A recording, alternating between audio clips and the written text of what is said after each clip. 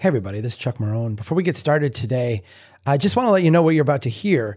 Last week, I chatted with you a little bit about the court case that Strong Towns is bringing against the state of Minnesota, the Engineering Licensing Board. We were able to assemble basically someone from our legal team, someone from our board, another engineer that has had similar issues who is a member of Strong Towns, and then myself to chat about this. And so what you're going to hear is a briefing that we did for our members to keep them up to speed and let them know what's going on with this case. If you want more information on this case or any of the things that we're doing around it, strongtowns.org/support reform is the place to go. Thanks everybody for hanging with us. I do hope to be back next week with a brand new podcast, not about this topic. So take care, everybody. You're listening to the Strong Towns Podcast.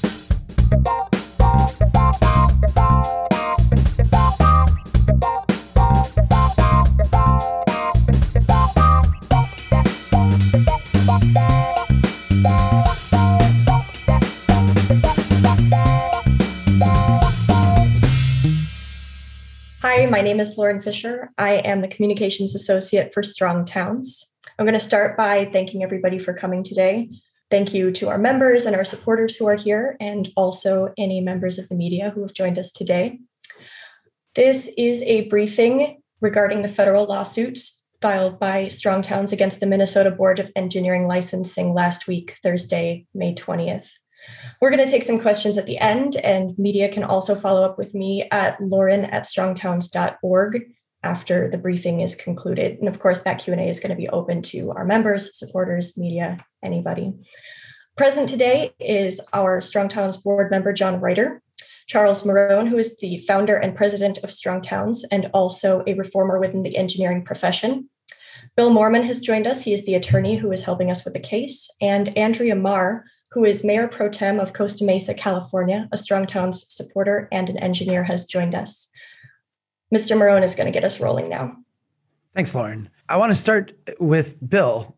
Bill, obviously, this is a very serious undertaking. We got in touch with you a couple of weeks ago when we had worked through all of the individual negotiations with the board and recognized that we had reached somewhat of an impasse. Can you walk us through kind of where we're at with this action? What has precipitated this? What exactly from a legal standpoint are we arguing here? And what steps are we looking at coming up here in the future? We started the lawsuit on behalf of you, Chuck. Chuck is a licensed professional engineer in Minnesota, started his career around the year 2000.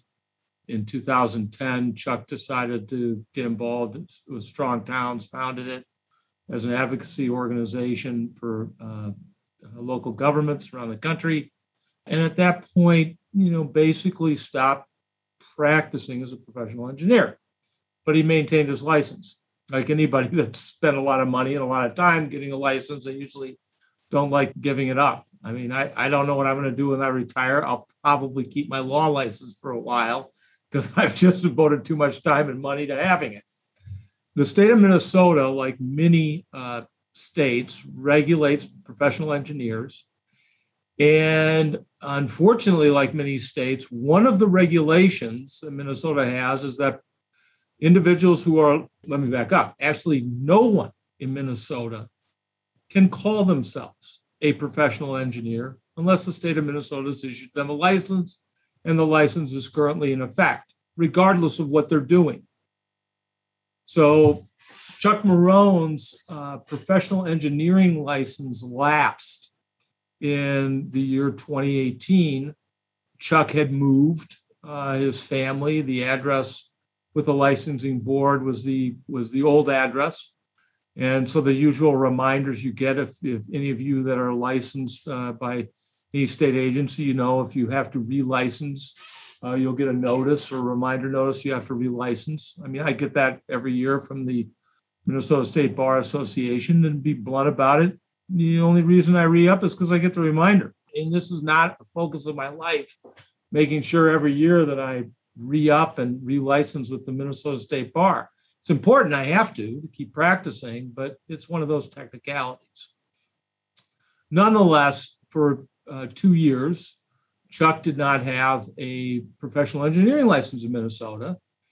And the good news is Chuck wasn't going around the world practicing as a professional engineer. He wasn't drafting plans. He wasn't building bridges that were going to collapse. He wasn't doing any of that kind of stuff. He was doing work for Strong Towns as an advocate, primarily giving talks around the country, and during those talks saying he was a professional engineer. One of the individuals working with Strong Towns in 2020 brought to Chuck's attention that his license had lapsed.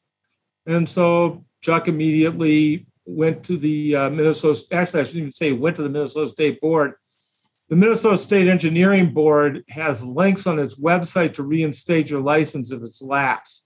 And it's really not all that complicated to fill out. You can fill it out online, you pay money, and your license is renewed. Chuck not only renewed his license for 2020, but at the time he learned of this, his license renewal for 2020 through 2022, it's a biennial license in Minnesota, was up for renewal, so he renewed that as well. And everything went fine. After Chuck had renewed, an individual from South Dakota who is believed to be an opponent of the issues that Strong Towns advocates on filed a complaint with the Minnesota Licensing Board saying that Chuck was, during the period that his license had lapsed, was going around the country claiming to be a professional engineer, using those words in his talks, and therefore he should be sanctioned by the Minnesota Engineering Board. The Minnesota Engineering Board took the complaint, asked for a response from Chuck. Chuck said, yeah, it lapsed, but I wasn't doing anything to practice as a professional engineer, so this shouldn't be a problem. And the licensing board said it still was. Chuck's office then contacted our law office. Our law firm has done a lot of work in the area of free speech. We've actually had 2 cases that have gone to the U.S. Supreme Court. One was on judicial speech. In other words, speech by candidates who are running for judgeships in those states where they elect their judges. And another one involving a Minnesota law that prohibited you from appearing in a polling place with anything that would suggest political advocacy.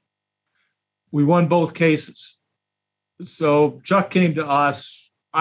In my discussions with him, when I heard this, I immediately recognized that this is a violation of Chuck's free speech rights, that it's going to be incredibly difficult for the state of Minnesota to sustain this regulation as applied to the facts here.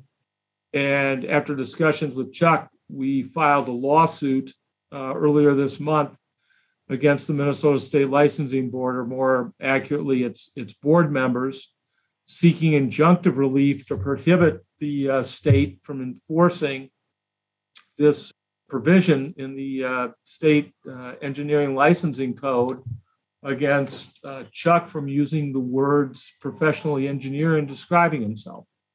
With regard to the legal analysis, I just want those who are listening to understand how free speech cases work in the courts under the First Amendment.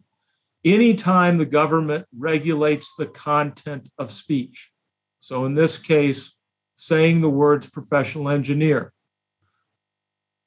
unless the speech fits in some narrowly defined category, which isn't applicable here, the state the rule or regulation is subject to what's called strict scrutiny, which means the state has the burden of proof in the case, and their burden is incredibly high. They have to show that they have a compelling interest in prohibiting the speech that is at issue, and that the regulation that prohibits the speech is narrowly tailored to the compelling interest that the state says it has. So in this case, the state presumably is going to argue that they have a compelling interest to make sure people aren't out there lying about whether or not they're a professional engineer, and maybe faking people out and fraudulently drafting plans and the like. That argument's not going to work in this case because we're making what's called an as-applied challenge. We're not trying to strike the entire statute down, but we're just applying to the facts of this case. So our argument's going to be, that's fine. You can do what you want with people that are working on engineering plans. But if somebody's giving a public advocacy speech, you can't enforce it there. To be blunt, I don't know what the state of Minnesota is going to say its compelling interest is to keep Chuck Marohn from saying he's a professional engineer when he's giving public policy speeches. I can't fathom what that interest will be. There's two main problems under recently decided cases the state's going to have as well. Some states have tried to argue that there's a professional speech exception to the First Amendment. That got shot down by the Supreme Court in 2017. At issue was a California law that required pregnancy clinics were mandated to provide certain information. It was basically an abortion case. And the U.S. Supreme Court said, no, the state of California couldn't mandate the speech. In that instance, California in that case argued that there was a professional speech exception to the First Amendment. And the Supreme Court, in its opinion, said, no, there's not. This is subject to the same analysis as any other content-based restriction. The other problem they're going to have is they're also going to try to defend this by saying that Chuck lied. So for 2 years, Chuck was out telling people he was a professional engineer when he didn't have a license. The first response to that is Chuck didn't say, he was a licensed professional engineer, but just said he's a professional engineer. But even if Chuck was not accurately saying he's a professional engineer, about 6 years ago, the Supreme Court said that false speech is also protected under the First Amendment. In another very interesting case involving something called the Stolen Valor Act, where Congress prohibited anyone from falsely saying they had won or earned a Congressional Medal of Honor, a military decoration. There was actually a candidate for public office in California who was falsely saying that. And the U.S. Attorney's Office charged him with a crime under the Stolen Valor Act. The case got up to the Supreme Court, and the Supreme Court said, nope, there's no false speech exception. So there's certain false speech that states can prohibit. Certainly states can have fraud laws, but it's subject to the same analysis I laid out earlier. The states first got to show a compelling interest because, as the Supreme Court stated in its opinion, if they allowed a false speech exception, basically then we have the government deciding what speech is false and what isn't. And I think in our current political environment, we can see what the problems are with that. There's one other piece of that Stolen Valor case that's going to be relevant in our lawsuit with Chuck, is that the Supreme Court said if Congress was that concerned or the Defense Department was that concerned with the public knowing who the Congressional Medal of Honor winners were, they could just have a list on their website. Just put a list up. And that way, if people hear that somebody says they're a Congressional Medal of Honor winner and they want to see if they won the Congressional Medal of Honor, they can go check out the list. We are going to argue in this case the same thing. If the state's concerned about people saying falsely they're a professional engineer in Minnesota or they're licensed, maintain a list. I know with lawyers, anybody can look up my name on the Minnesota State Bar Association site. They can look up my name and see if I've been disciplined, which I haven't been, but you can look that up. So the state has a very easy remedy to that problem without passing a law or a regulation prohibiting somebody from saying something. So that's basically our free speech case. We also have a retaliation claim in the case. The state board, when it was investigating this matter, specifically referenced groups that Chuck was talking to and seemed to be concerned about the types of groups he was speaking to. That, once again, is an impingement on Chuck's First Amendment rights to not only free speech, but free association. So we filed the case earlier this month. Anybody who has any experience knowing how the courts work is right now we're awaiting an answer, and we're looking at filing a motion fairly soon to seek what's called a preliminary injunction from the court to prohibit the board from enforcing this regulation against Chuck. Thank you. Thanks, Bill. And you're going to stick around for a little bit in case there's a question at the end, right? I really appreciate your time and everything you've done here. I want to see if John Reuter is a member of our board. He is one of 3 members of our executive board running Strong Towns. John, I wonder if you could speak a little bit to the board's role in this. Obviously, my name is on the complaint, and I'm the one that they're coming after. But this is in my role as the president and executive director of Strong Towns. Can you talk a little bit about the board, the deliberations we've had, and why the organization that you represent here has an interest in this? I think what's helpful is to zoom out, right? So we heard the legal case, and that I think is obviously quite strong, and we're feeling very confident about that. But I just want to zoom out for all of us and look at the big picture of what's happening here, right? And this retaliation claim and sort of the matter there, and sort of like how we're looking at this thing, right? And part of the context I should provide is we're a small nonprofit with pretty limited capacity, right? And so it's a big decision for us to enter in a lawsuit in terms of cost, in terms of time, in terms of resources. And it's not a decision that we took lightly. And in fact, it's why, as this matter came up, we looked with Chuck for a way to work with the board to resolve this, and thought that, in fact, a more than generous offer and a solution was there that you can see inside of the records now to actually find a way to really magnanimously end this process. But it became increasingly clear that they didn't want to find a fair solution here, that really there were 2 main objectives here.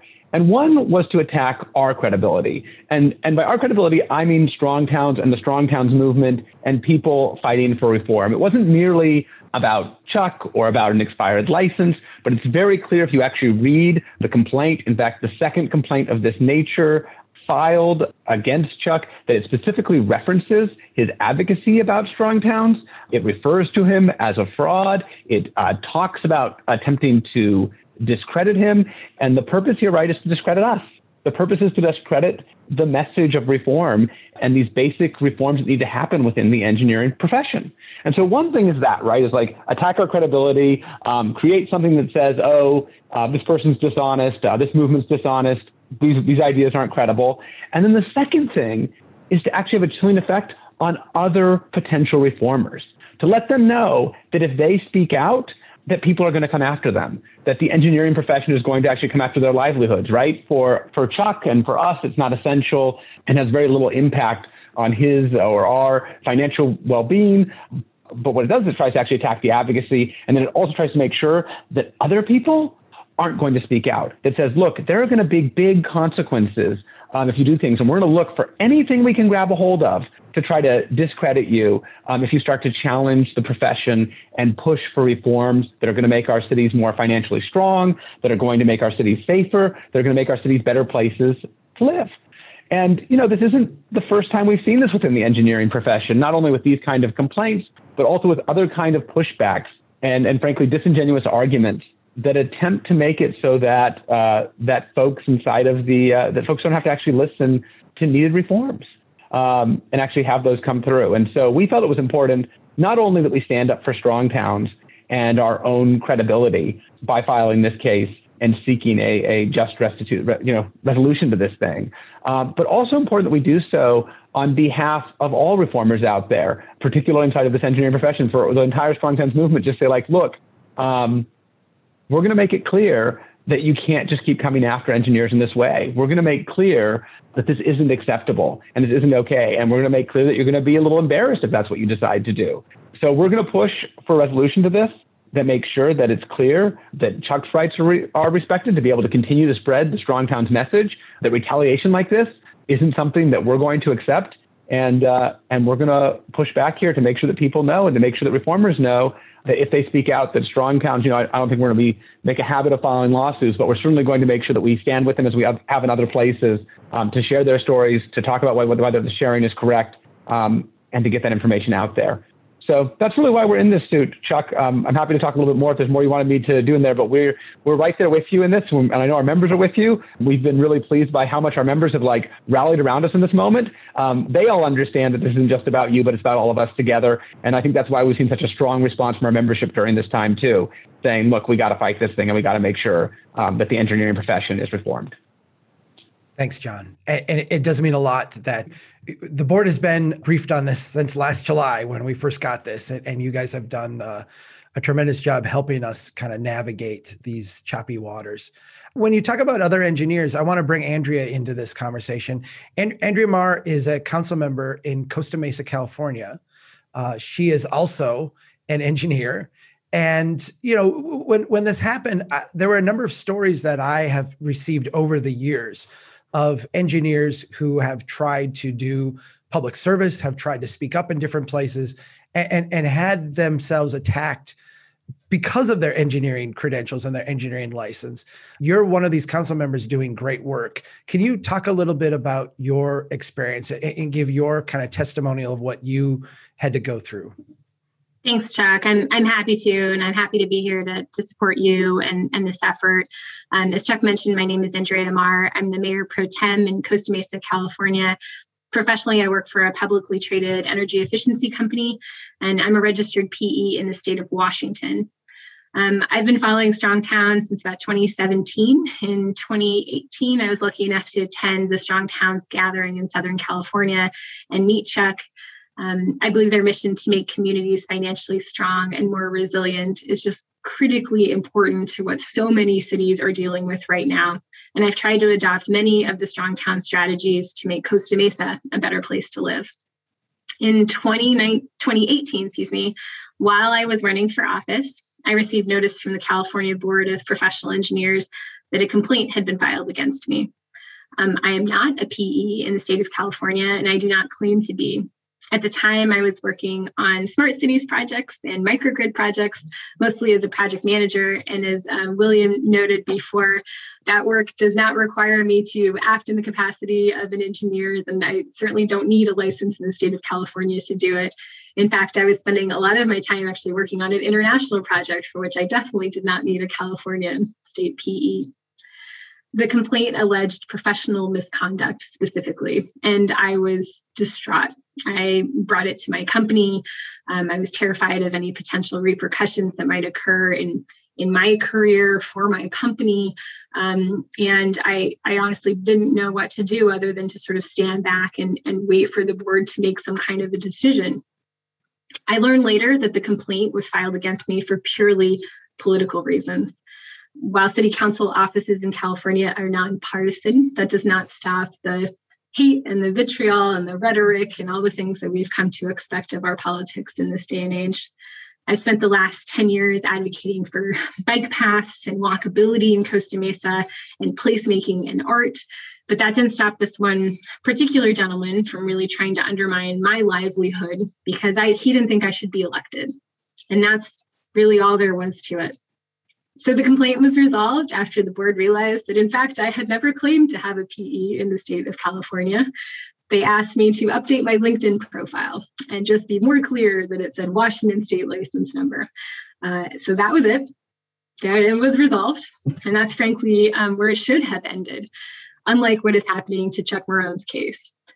As a supporter of the Strong Town movement, seeing the complaint against Chuck frankly made me feel sick to my stomach. We should be able to disagree on ideas without fearing for underhanded attacks on our professional credibility, particularly when we're trying to advocate for change or do something different.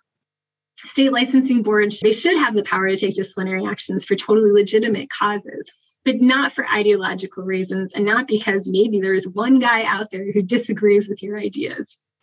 The ideas behind the Strong Towns approach might feel threatening to some traditional engineers, to some random people out there. But if we allow state boards to take disciplinary action against everyone who poses an alternative viewpoint, we're going to stifle new ideas altogether. So I'm happy to lend my voice to this. I thought it was important to speak out. I sent Chuck an email as soon as I saw this was happening. And I just think that this is an opportunity for some real reform. And I'm so glad that the Strong Towns movement is really standing up for what's right in this case. Thank you. Andrea, thank you so much for your courage and for your note. And thank you for just everything that you've done in Costa Mesa. You guys were a lot of great energy at our gathering. And it's been a source of pride for me to see everything that you've accomplished since then too. So thank you. And thanks for being here. And you'll stick around in case there's some questions that we can send your way at the end here too. Thank you. I'm just going to close out the portion before we get to the questions, just by talking a little bit personally about this. I think Andrea said some things that were, meaningful to me in particular. The first time I got a complaint filed against me, it was a really difficult thing.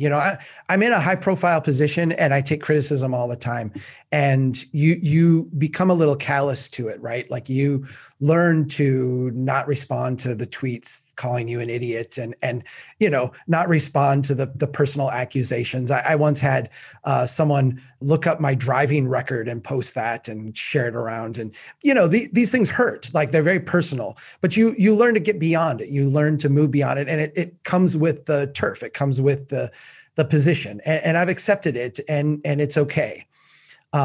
I have a lot of support and we have thousands of members. And I tell you what, for every one nasty statement said to me online, I get 50 nice letters and nice comments and nice emails, and it keeps me going.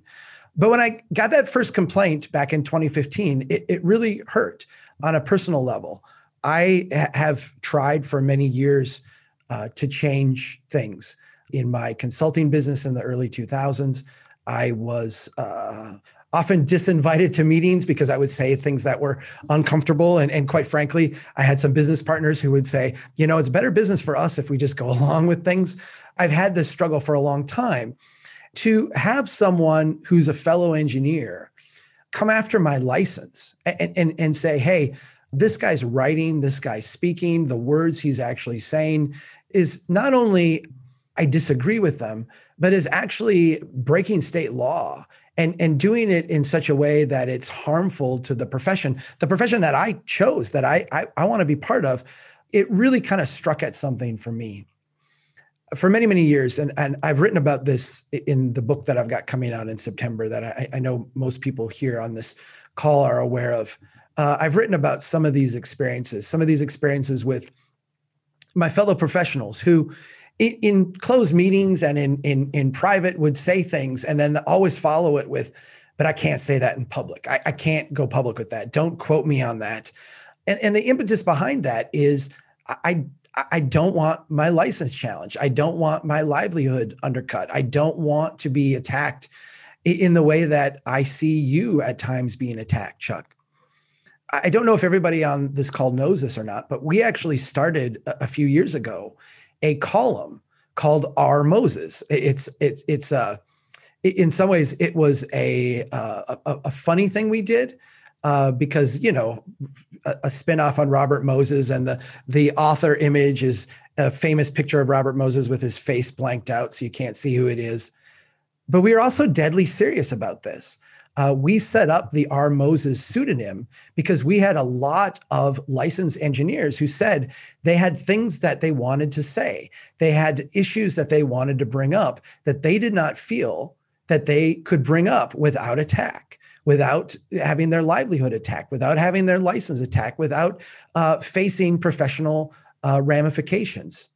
And so we created this pseudonym so that they could write anonymously. Think about that for a second. The people charged with designing our streets, our roads, with public safety, with making massive $1 trillion of investments in infrastructure, feel afraid to speak up and speak their minds because other people within the profession will attack them and their license for doing so. The second complaint, when I look back at it, I think that we've made the mistake early on of assuming good intentions by everyone involved. If you go back and now Now that we filed the federal lawsuit, all of this stuff is public. Before, it was all done in secret. And I think one of the things that was so exasperating to me and to our organization was that we couldn't share this with you. We were told this is all private. You can't share it. And we were watching these things go back and forth saying, we want to shine some light on this. Now that these things are all public, you can actually go and look at the complaint and look at the exhibits, and you can see that I was pretty naive up front. I assumed that the licensing board and the people involved in this, as professionals, as thoughtful people in a group of my peers, would look at this and recognize right away that an engineer who files a complaint like this, calling me a fraud, saying, make an example out of him, forwarding them examples of my speech, that they would see this right away as what it was just a hatchet job, just an attack. And they would, dismiss it because this is not something that the licensing board of a great profession should deal with. They should recognize that the people in the profession, they want them to be able to speak and speak freely. And so my initial responses were very naive. They assumed good intentions. And you can see that for many, many months, I assumed that if I just said reasonable things to the board, if I just explained honestly what had happened, if I acknowledged that, even though I kept up my continuing ed credits and I did all the stuff I was supposed to do to keep my license, I forgot to file the paperwork, that I had certainly had no intention to mislead people, no intention of doing anything wrong. I wanted to keep my license. I thought I had a license. As soon as I figured out I didn't have a current license, that within hours, I applied and got it fixed.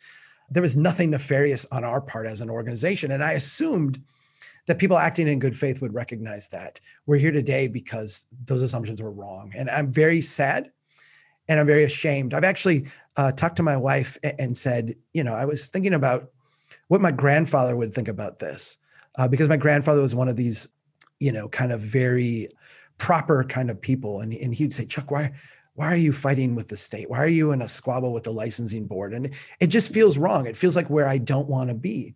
But I think ultimately, if he took a look at this case, he would say, this is the right thing. This is what you need to do, not only for you, not only for the organization, Strong Towns, and the movement and all the things that you guys there are trying to accomplish. But he would say, on behalf of everyone who needs to speak up, this profession needs a lot of reform. We have a ton of change we need to do in regards to safe streets, in regard to fiscal discipline, project selection, how we do projections, how we use warrants, all the self-reinforcing assumptions that we have built into the system, cost-benefit analysis. I could go on and on and on about all the huge structural reforms that this profession needs to have. All of these things are difficult because all of them go to the heart of how all these engineers make their money, accrue power. There essentially needs to be a new business model for this profession. There's a lot of people that grasp that. And there's a lot of people that are trying to get to that place. I see Kevin Shepard on this call here today, and one of the attendees, he's one of the prime movers in this, abandoning a very comfortable job at a very large company to start on his own as a reformer. I stand here for Kevin Shepard and all the people like him who are doing these things. We have to have a new business model in the engineering profession. We have to have streets that are safe, cities that are prosperous. To get to that, we need our engineers, licensed, not licensed, people who are passionate about these issues. We need all of them to be able to speak freely and exercise that guarantee that we have in the First Amendment to be part of this conversation. So I want to say thank you to all our members. I want to say thank you to our board. I want to say thank you to Bill Moorman for working with us on this. And Lauren, let's get everyone back here. And if we have questions, I'd be happy to have you direct those, and we'll try to answer whatever anyone would want to ask. Thank you so much. Thank you, Chuck. Appreciate it. All right, we do have a couple of questions in the Q&A and some in the chat.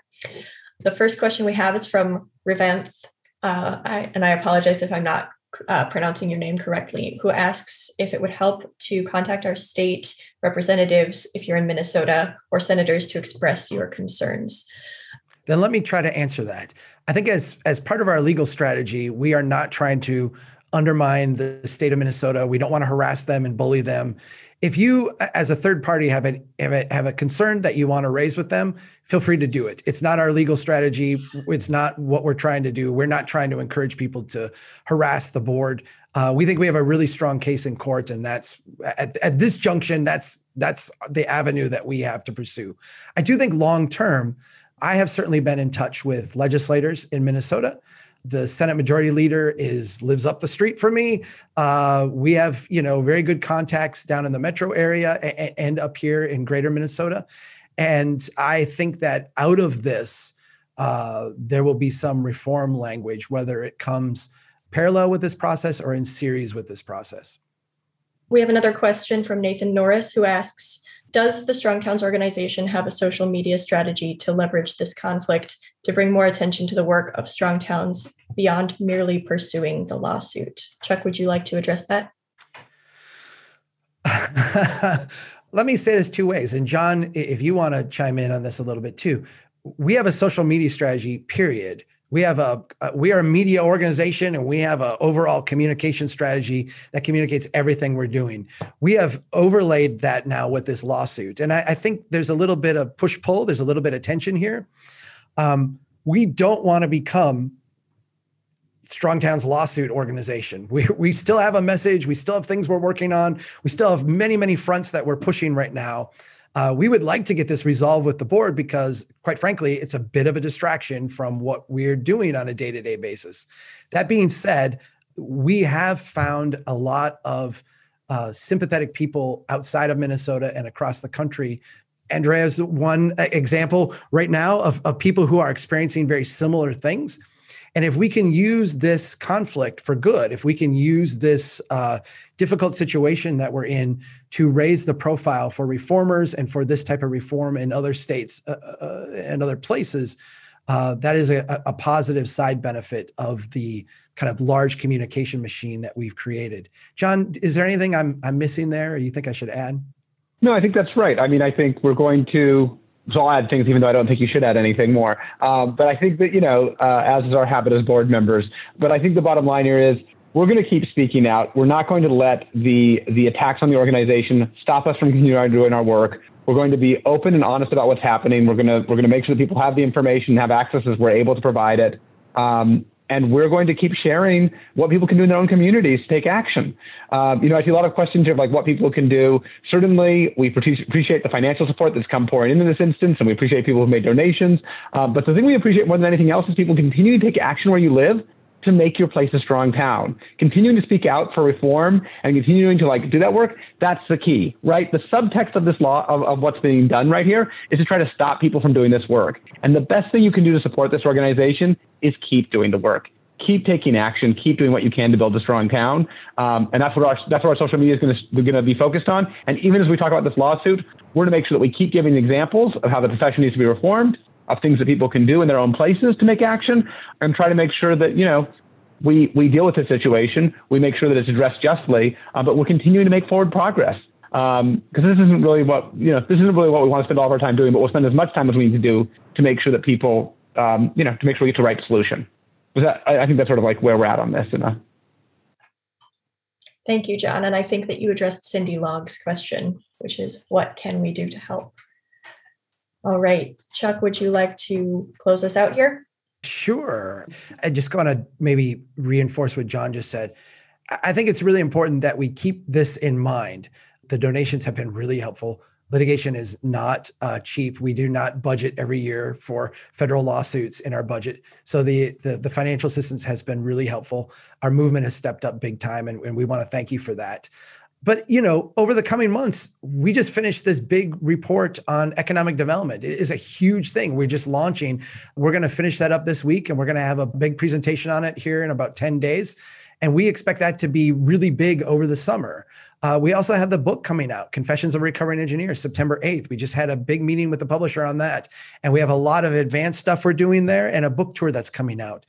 Let's make sure that we stay on message. Let's make sure that we keep doing what we can to build a strong town, that you keep moving forward in your place, and we'll keep doing what we can. And we're going to be working on this on the side. We've got a great legal team. We've got a great communications team, and we'll promise to keep you all updated as this moves along. We're not going to get derailed, and this is not going to undermine us. Let's make this into the positive that I think we can by shining a light on reform and on reformers and on people who are doing really great work. Like Andrea in Costa Mesa. That's the kind of people that, you are the kind of person that we want to continue to highlight, because as much as we do as an organization, communicating ideas and talking about things, you're the hero out there making things work. And we really are here honoring you and wanting to promote you and others like you who are doing the real heroic stuff. So thank you very much. And thanks everybody for being here. Thanks, Andrea. Thank you. John, thanks for being here as a board. And thank you to all of our board members. Thanks you, Lauren, for setting this up. And Bill, thank you for your advice and counsel. We'll continue to work on this over the summer, hopefully to a quick resolution. Thank you, everybody. Take care.